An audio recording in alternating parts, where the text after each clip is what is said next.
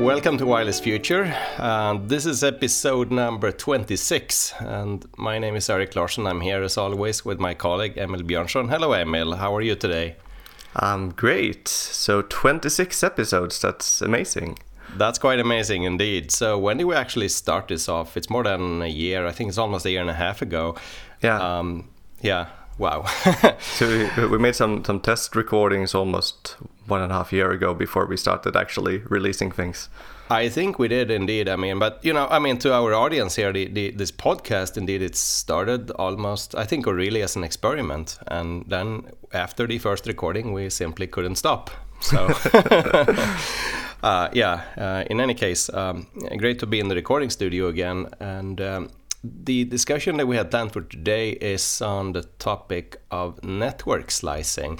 Yes. Before we kick that off, I'd like to revisit a comment that we got on the YouTube channel. So from time to time we get comments, which we appreciate a lot. In fact, I find it rather fun to engage when the audience engages with us and when we have a chance to engage with the audience.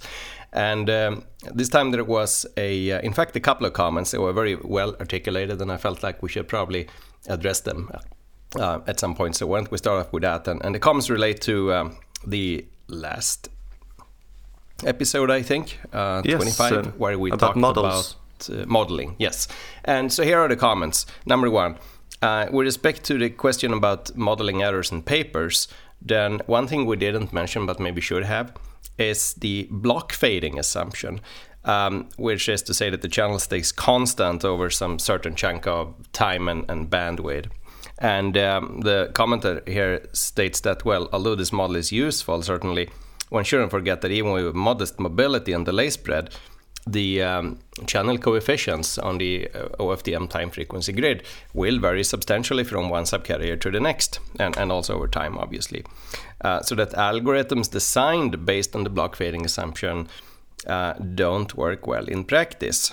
And a specific example of that is channel estimation, of course. And this is certainly a very good point. Obviously, the channel response will vary from a subcarrier to the next and from one OFDM symbol to the next and so forth. Now, this block fading model is, I think it's fair to say, an immensely useful tool for capacity analysis and predictions, and for system optimization. So the assumption there is that we define a coherence block or coherence interval over which the channel remains substantially static. And inherent in that assumption is that we have a means for compensating for these variations from one subcarrier to the next, right? So that we sample the frequency response often enough in the time domain and in the frequency domain to make this interpolation possible. That, of course, shouldn't be conflated with or confused with the use of a block fading assumption for algorithm design for channel estimation, for example. Once we build actual algorithms that estimate a channel and perform the precoding and so forth, then we have to take these, we have to actually implement the interpolation and take into account the fact that there are variations from one subcarrier to the next. But for performance prediction, this block fading model is still a highly useful tool. What would you say, Emil? Any additional insights on this point? No, I agree with what you were saying. And when it comes to variations in time, the only way of really improving on our channel estimates would be to send real pilots again and again. So if we are not really knowing a lot about the mobilities, we can predict things. But then over the frequency domain, there's definitely opportunities to interpolate in more advanced manners and actually utilizing that all the subcarriers are sort of created from the same physical channels, and which is typically what is done in real system, I suppose. Right, of course. And in a way, I suspect there's a little risk here that some students of, let's say, applied information theory or if you read the typical, let's say, massive MIMO capacity analysis paper, there's a little risk that we're brainwashing the students or readers to think that the channel is actually block fading, right? Which it isn't. All we're saying is that, well, by application of appropriate compensation algorithms for the purpose of capacity analysis, we can treat the channel as block fading, and that's it. And then, of course, in the real practical implementation, you'd have to implement some interpolation across frequency and maybe across time. Yeah. So that's a good point. This is a second point made, I think, by the same commenter on YouTube, stating that I was somehow expecting that you would mention the 3GPP 38.901 channel model, which is widely used in industry. And this is definitely not useful for pen and paper analysis, but it is the gold standard against which to evaluate algorithms that actually go into products. And that if more academic researchers would use this model for evaluation, it might be easier for industry to adopt their algorithms. Yes, maybe. I mean, no doubt, it's highly valuable to have a gold standard common model that folks have agreed on and which bears presumably some resemblance to reality and evaluate performance against it. Even so, I think it's probably fair to say that, I mean, at least like serious, simpler academic models that are being used do capture the main physical phenomena to the first order, right? I mean, we got path loss, we got shadow fading, we got Rayleigh or small scale fading, we might get like correlation of the fading and so on. And then exactly what specific detailed model is used to capture that is probably of less importance, like we discussed, was it last week? On Wireless Future 25, I think. But I definitely can see a value of, in certain circumstances, using an agreed upon model like this 3GPP 38901. I don't know whether, let's say, an increased use of that type of simulation models in academia would result in more algorithms being adopted in products and so forth. I'm not sure about that. It's possible, perhaps. But what do you think, Emil?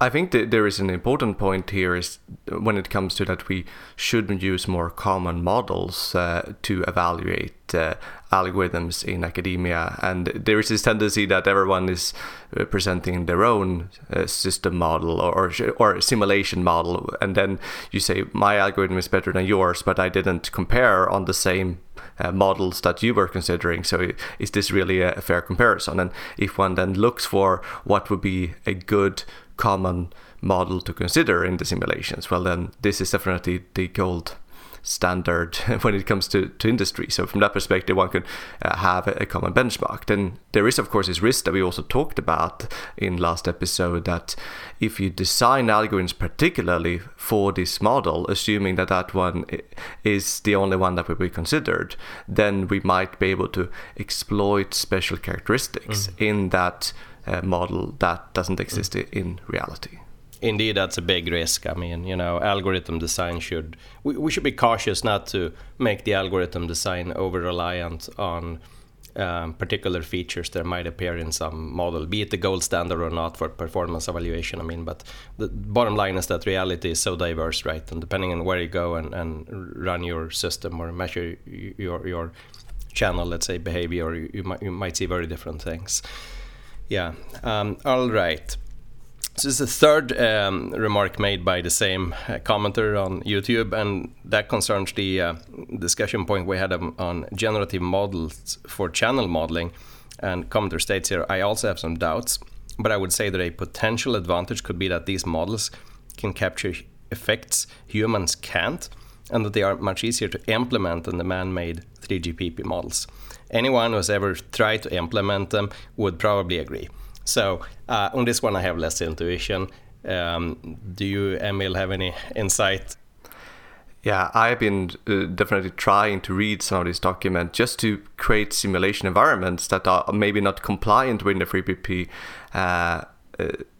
simulation models, but are at least bearing some of its features. And those documents are incredibly complicated to follow. And I also recently attended a workshop from people at MATLAB who was describing that they have an implementation and how difficult it was to just validate that their implementation was accurate, which we can suspect it is nowadays. But it's hard to read the specs and be sure to implement the right thing because it's so complicatedly written. Yeah, which speaks, sure. Okay, maybe we should move on. So, in any case, to reiterate, we love to engage with the audience and appreciate a lot, of course, when we get well-articulated and substantive comments like the ones here. So, to today's topic, network slicing. And I have to start off by saying that this is a topic of which I know very little, if anything, but you, Emil, know a lot more. So what we're going to do here is I'm going to ask you things relating to network slicing, and we'll discuss around that and those questions. So, so where do we start? What does this mean, network slicing, the term? So the idea here is that you deploy one physical network infrastructure with base stations and core network and everything, and then you use it to create multiple networks in a virtual fashion so that people are accessed in different ways. So you sort of, instead of having multiple networks, you have one network that slices its resources between multiple virtual networks. So what does this mean more concretely then? I mean, you said, I think, network equipment. What does network equipment mean? Is that like a router or a 5G base station or something else because I mean there are the base stations, right? And then there's the whole core architecture behind it, yes, or behind them. So it involves all of these things. So we have what we call the access part. These are the base stations, and that could both be a base station in a cellular networks, and of course you can also think about your Wi-Fi station at home. Then you have the transport network, which is sort of connecting your base stations to the rest of the world. So there could be fiber cables, other things that are connecting you to your telecom operator's core network, which is then the one that is connected to the internet and to different service providers like a Netflix server or something like that.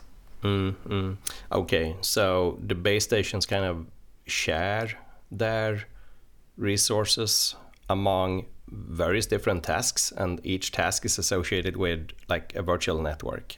Is that a fair way of paraphrasing what the slicing means? Yes, and I think one way of thinking about it is also to go back historically. We have been deploying a lot of different physical networks, one for TV broadcasting, one to send out FM radio so you can listen to music in your car, and one for sort of telephony, for example, and the cellular networks. And then we have seen this convergence where we start to use more and more things through the cellular networks. So all of the services are running through that network. And then that means that we could eventually perhaps turn off the other physical networks and only have one physical network where all the services are floating through that one. I see. So you're saying like using this one piece of infrastructure, of physical infrastructure, to provide a variety of different services that traditionally had been their own networks with their own independently operating like base stations and so forth. Yeah, and think about it a bit like the transport networks are vehicles, that we don't have different roads for different types of vehicles. We have, of course, a few different things. We have roads for vehicles that you can drive, and then you have trains. But we are sort of, we don't necessarily need to have a lot of different physical networks, even if we have different services. Mm-hmm. Yeah. So traditionally, I mean, I thought for wireless networks, they have been, or at least traditionally, or at least, well, let's say in the last, 20 years maybe, they've been packet switched, right, based on TCP/IP type of architectures and designed to just deliver packets irrespective of the actual contents of these packets. So now this slicing, would that mean that we leave this paradigm in the future, or how is the, say, concept of packet switch data related to slicing to the extent it is? So there are a few different ways of thinking about it. The simplest thing would be that different telecom operators are just sharing the same base station. For example, in the countryside, maybe there's no need to deploy 3 different base stations covering the same area. But I think more generally, one should think about that we might need different services. And just to take a very different but telling example, the post office services, you can send your mail by just putting it in the mailbox, and then you know that it will be delivered according to their best effort. You don't know exactly when it will be arriving, but if you don't care so much, it will be delivered. But then you could pay to get your envelope picked up at your door and left at the receiver's door within a certain time frame, or you can pay extra to have security so they check the ID. So there are different types of delivery services for different type of packets, and think about then that the same thing would apply for different types of data packets. So it could still be packet switched over the network, but there would be different parallel services delivered by the same entity. So you're saying like that every time you'd ship off a packet, you'd also tell the network or the infrastructure then how urgent this packet is, and whether it would have to be delivered with something like the analog of registered mail or urgent FedEx Express or something. Yeah. Yeah. So if we have we often talking about that we would like to have a quality of service in our networks, and many times when people are just saying the word quality of service without defining it, it means we would like to deliver things with a certain data rate, certain bits per second, and that is sort of the only important metric. But then nowadays we are talking about a large number of different so-called KPIs, key performance indicators, and these are of course data rates, but also things like latency, reliability, availability of the service, and energy efficiency, security, and different things. So one can see that different devices require different mixes of these performance indicators being good in different ways, and also the same device might, for different types of packets, depending on their content, need a different mix of performance indicators. So back to the concept of slicing. I mean, so you're explaining that slicing means that we have some piece of physical infrastructure. It could be like a base station tower, and then we like partition its resources right into, and thereby create like multiple virtual networks that exist in parallel. So what is the real point of doing this? I mean, why don't we build one single network from the outset, which is good at everything that we want to do?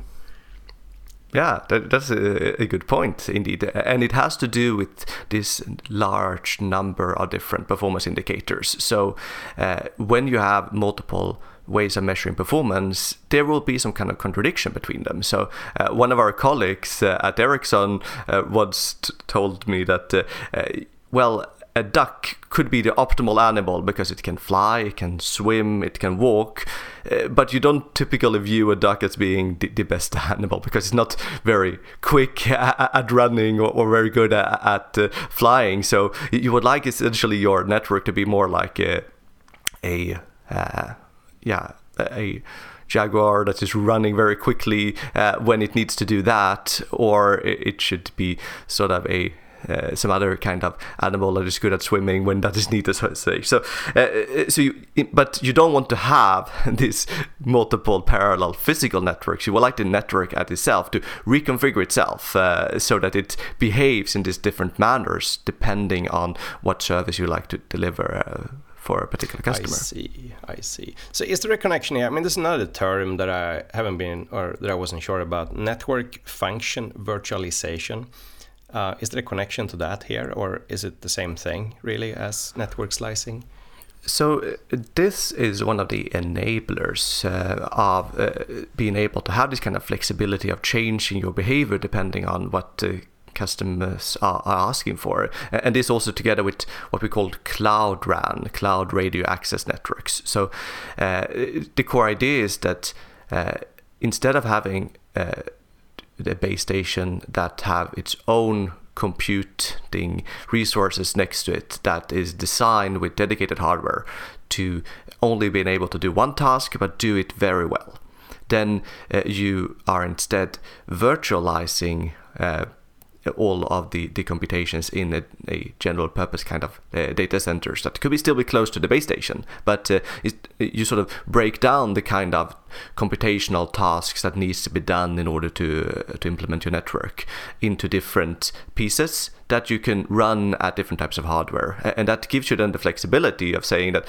well, if we have a lot of traffic of this kind for the moment, we could let a large portion of our computational resources carry out the network functions that are needed to enable that service. And then if we are switching that we need a lot of other service, we can virtualize that. So we are essentially then making sure that we can reconfigure what kind of hardware resource we're having, because we are not limited by exact ASIC implementation of something, but we are virtualizing things as much as possible, and we can scale different services up and down. We are also essentially pooling the resources between neighboring base stations, usually in this cloud run infrastructure, so that they shouldn't be in a situation where one have a lot of computational resources that no one else can use. You're sharing. Yeah, so is it a little bit like, so you have all this infrastructure and then it's reconfigurable, so that if somebody buys a megahertz of spectrum license somewhere, then you just instruct the network that, look, I have this megahertz of spectrum, and could you please just reconfigure yourself and start up a little virtual network in this spectrum slice, and I want these and these KPIs and these and those, say, performance requirements, and then the network would just reconfigure itself and offer that service and that band that you had bought.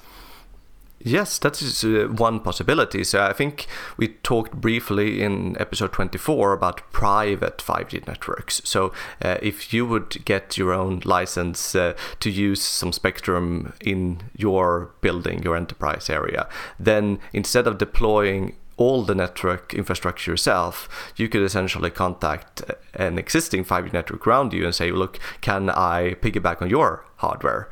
And you can virtualize my network, even if you don't have your own spectrum license. No, I'm just trying to understand the use cases here, but the one that I sketched seems to be like a legit one then, right? That you have bought, say, a license for some spectrum, which could be intended for, as you suggested, use for a private 5G network in a building or some limited geographical area, and then you just tell the physical infrastructure that, look, reconfigure yourself to offer now this specific service in the spectrum that I bought.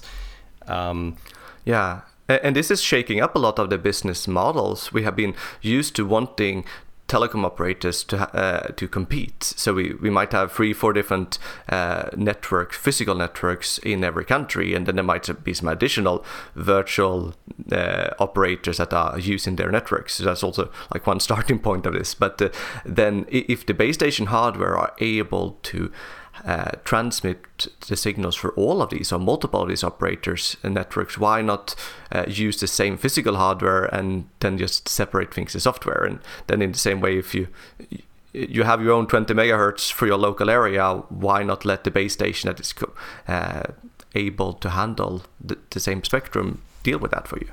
Right, I see. So maybe getting back to like different terminology that I never been sure about. Then we did talk about network slicing as like the main term. We talked about network function virtualization. There's another term which pops up now and then, I think, in this context, and that is orchestration, network orchestration. What does this really mean? Yeah, this is a popular term that a lot of people who are in this business are using all the time without really defining it, just viewing it as everyone is knowing already what it means. But I would say that it means that when you have this possibility of reconfiguring everything in the software, you need to have this extra layer that we call the orchestration layer that is controlling how should we split up, how should we slice our resources for the moment, and what are the needs, and if you now can virtualize the computation, where should you put computation and things like this. So it's really a way of controlling it. And if you are then signing specific so-called service level agreement with some enterprise that would like to buy a certain slice of you, for example, in a local area like that, then it will contain some constraints on what service they are paying for. And then this orchestration layer should be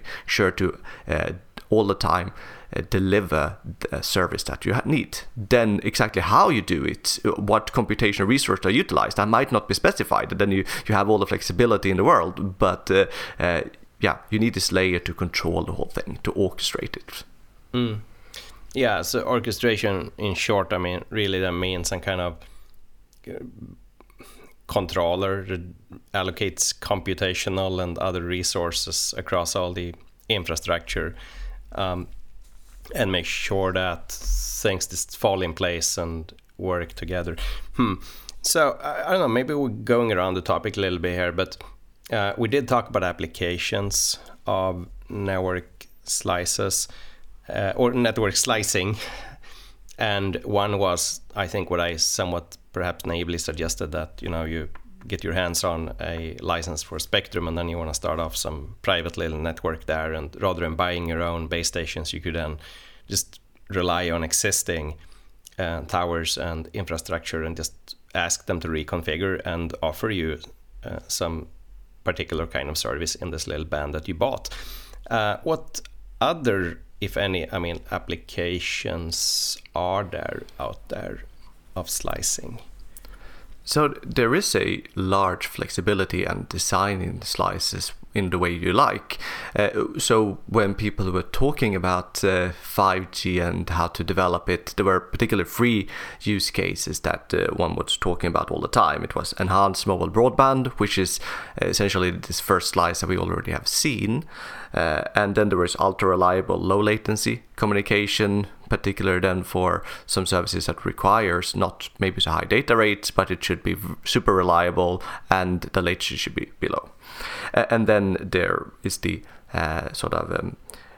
massive Internet of Things kind of devices that should be very energy efficient, for example. And we have already seen this narrowband IoT kind of versions of 4G, for example. So that would be essentially one such early slice implementation. But you can think about other configurations. So right now, if you look at websites for some of the companies in this business area, they are talking about different types of IoT, from critical IoT to massive IoT. So essentially, you can choose whatever service requirements that you want and try to get someone to deliver that for you.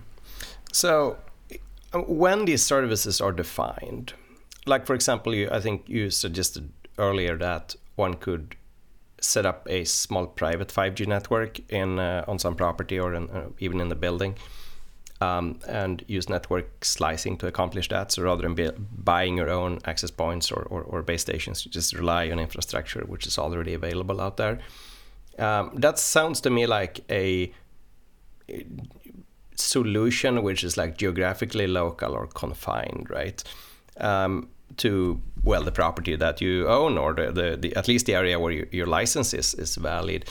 But could network slicing also be used on a larger geographical scale, like over an entire country or even a continent? Or would there be some use cases for that?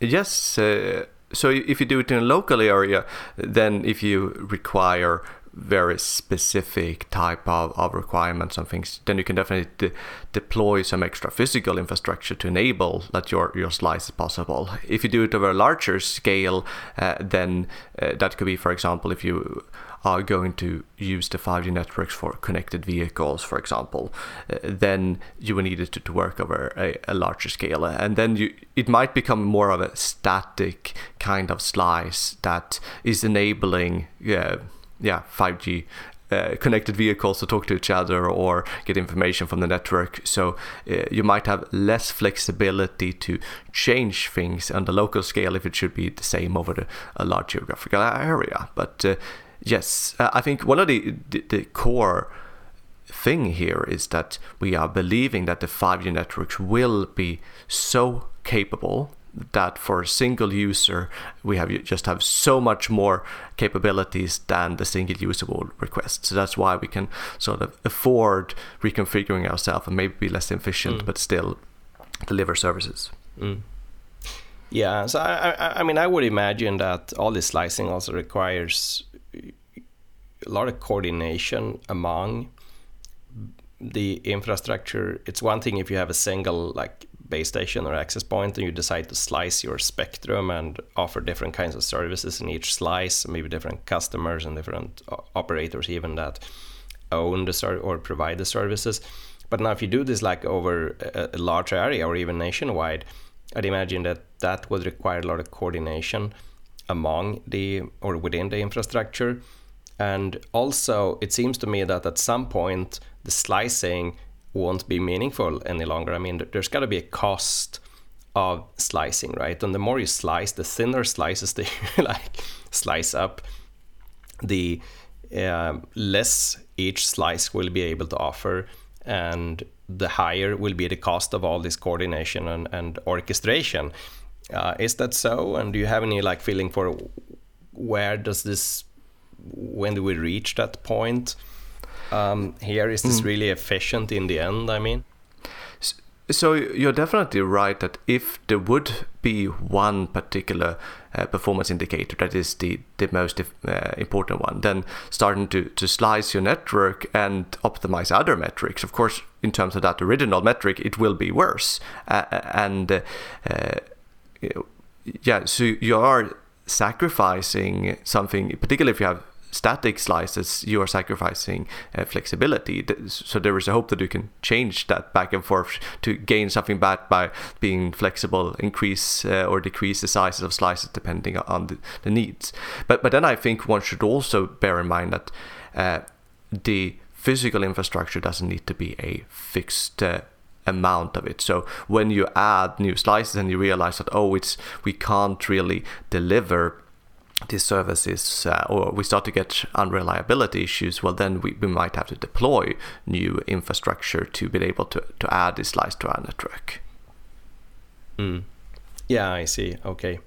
So one thing I'd like to return to is a point you made earlier that with slicing, you could offer like different packets in the network, different treatment, right? So that some packets could carry a stamp that they are urgent, and some packets could carry a stamp that they aren't so urgent, but maybe they are, I don't know, big or need to be conveyed with some particular privacy or security requirements. So doesn't this like fundamentally contradict a bit there is this, in the European Union, there is this net neutrality directive, which to my understanding states that when you provide a broadband or internet service, then you can't discriminate between different types of traffic. You've got to treat all types of traffic equally. Isn't there like there seems to be a bit of an apparent contradiction there? Is that something you could maybe comment on? Yeah, so I think this is an important point to bring up, and one of the successes of the internet have also been what we call the end-to-end principle, where it's about delivering package without caring about their content and try to do that in a best effort manner. And we often hear that is the reason why it works, that we didn't try to put too many restrictions on things. But if you look at these net neutrality laws, then what they are saying is that we should deliver basic services to everyone in a manner that is enough for everyday use cases, and we shouldn't restrict people too much based on how much they can pay for the services, but everyone should have access to the internet. But there is still an possibility that is also allowed to charge extra for premium services. Or specialized services for different situations, and this is really what this is about. To still have conventional internet access, maybe that is the mobile broadband, but then have these extra services that enterprises could buy. And so in the short term, this is not a problem when it comes to net neutrality. Then one can definitely see a threat in the long run if these premium services start to be something that everyone wants. So suppose in a few years from now people will start to use some augmented reality glasses, and in the beginning you have to pay a lot for the glasses and for the special connectivity, but then progressively it becomes mainstream. Everyone wants it, and if you still then needs to pay for a specialized service for it, then the network neutrality might be more of an issue, that only some people have access to this new brand world of augmented reality and not everyone else. So that's definitely a long-term issue to keep your eye on. That's the distinction, yeah. Okay. Is there a connection to spectrum sharing here? I mean, because it seems to me that network slicing is mainly about using or sharing infrastructure, right, for multiple purposes, or at least multiple like virtual networks. Is there any connection to spectrum sharing at all here, or is that an entirely like separate thing? Are you thinking about it like a cognitive radio? Yeah, in that sense. I mean, that the term was used when, say, cognitive radio was hot, maybe 10, 15, I don't know, years ago, even longer. I think it is primarily the idea that someone owns the spectrum and is the only one allowed to utilize it. But then what infrastructure is used to generate the signals, that is then what is determined in different manners. So the slicing, I mean, what you're saying is that the network slicing is really mainly about how to use, how to split the infrastructure functionality and permit service of the different virtual networks, but whoever owns a piece of spectrum just owns it. And yes, I think that is still, for the time being, the enabler of being able to deliver services with some quality of service constraints that you can guarantee. Right. Yeah. Okay. That's been interesting. And I don't know, is there anything else that you feel is important to convey here that we haven't covered? Emil, a question I'm sitting on is like, what are the research problems here, right? I mean, especially for someone like, well, you've been deep into MIMO for many years, and for someone like, let's say, us, who have been interested in mainly perhaps physical and MAC layer aspects of wireless, but in any case, what are the research problems really here, to the extent there are any in that domain? Do you have any like insights on that, or is network slicing mainly a matter of making the electronics flexible enough and the software flexible enough to enable this splitting of physical resources into several parallel networks? So I think that a large portion of this technology will not be standardized. We usually standardize this kind of skeleton of what kind of signals to pass around to make all the devices being able to talk to each other.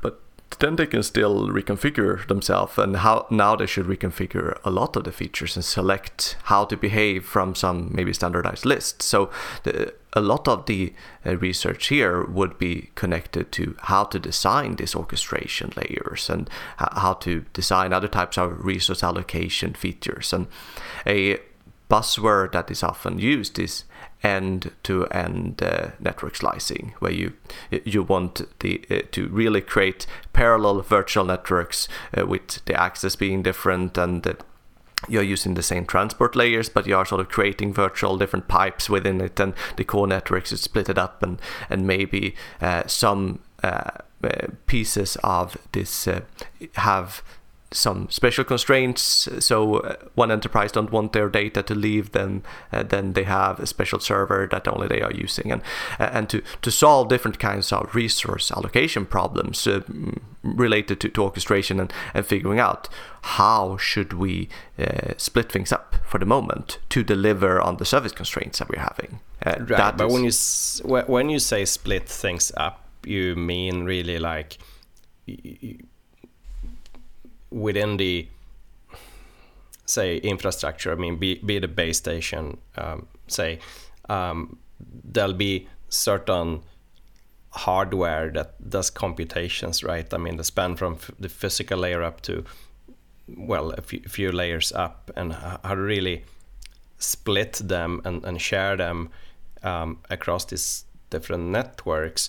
I think that you wouldn't go deeper than that. I mean, it's like if you have a MIMO array, say with 100 antennas or something, it's not like you would suddenly split and say, well, the first 10 antennas go to the first network and the next 10 antennas goes to the second virtual network and so on.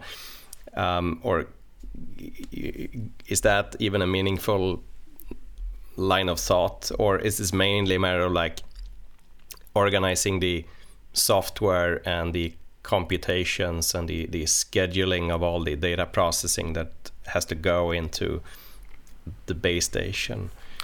I think you are right. The physical layer will be operating the usual way, but when solving scheduling and resource allocation problems, we will now have many slices with different objectives and constraints, which makes them much more complicated to solve. So that is a big research challenge. So it would more be, okay, you have all this network function needs to be computed. They have different latency requirements. At what server should we place them? And in which order should we compute things so that we can make sure that everything is being computed and satisfy their service requirements.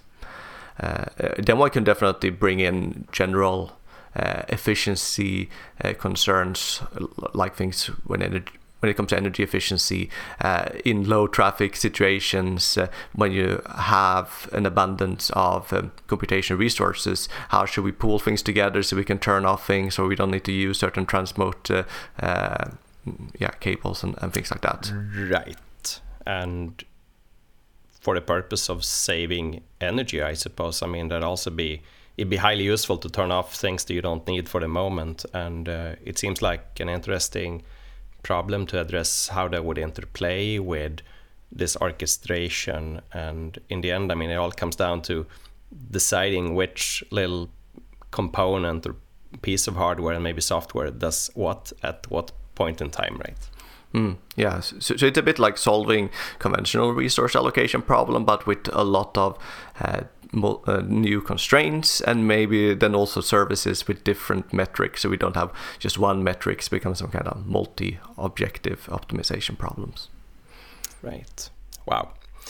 All right. I think it might be time to close up, or I think I have one more thing that we could talk about, and this is really what is that is driving this kind of trend here. Why are we talking about network slicing now? Because I think one symptom of this whole thing is that when people start to get in first 5G phones, I could see people in TV commentators saying, yeah, now there is a new iPhone 5G enabled, but this isn't really 5G. This is just, a little bit faster perhaps, but 5G is really about this ultra reliability or the massive IoT kind of things. And I think this is a symptom of the fact that there have been a lot of marketing efforts around that 5G will support network slicing.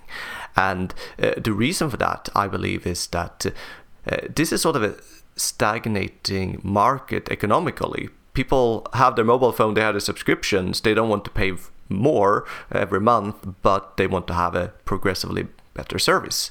And when people are paying for new things, it's all often this over-the-top services like, people are home in the pandemic, so let's get both a Netflix and a Disney Plus and an HBO subscription. So you're paying for the data that is delivered certain services, but not to the telecom operators.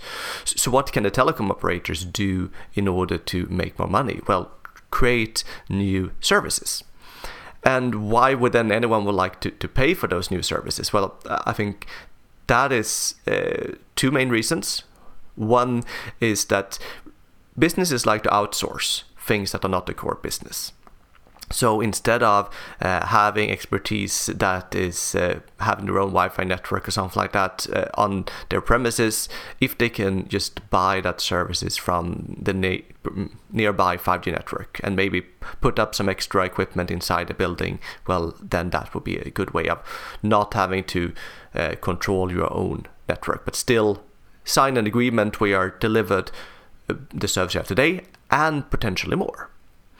And then there will be very demanding use cases. It could be like a stadium, it could be a factory that should be automated, so you want to get rid of cabling and connect everything wirelessly, or it could be an airport where you have this mix of services. So take the stadium as an example. You might have a lot of cameras in the future that is filming everything from different angles. And then you have a lot of like 100,000 people in the audience who might want to watch some extra information in their phones or in their augmented reality glasses. And then it's incredibly important that the camera is functional all the time, because it's their information that will be spread to other places. So they might need ultra high reliability. But then for different users, you might be able to sacrifice them or deliver things in a more best effort way there. So there seems to be convincing cases for this actually happening economically, and company like Ericsson are saying that it might be a $700 billion market for this kind of network slicing extra services in 2030. So it's really, wow, that's a lot. Driven I mean, here. 700 billion worldwide. If you divide by 7 billion people, that's like $100, right? So, this is a development that is really the reason why 5G is sometimes said to be about enterprises. It's not only about enterprises, consumers will also want this, but there is this hope that 5G will really create new revenue streams from enterprises.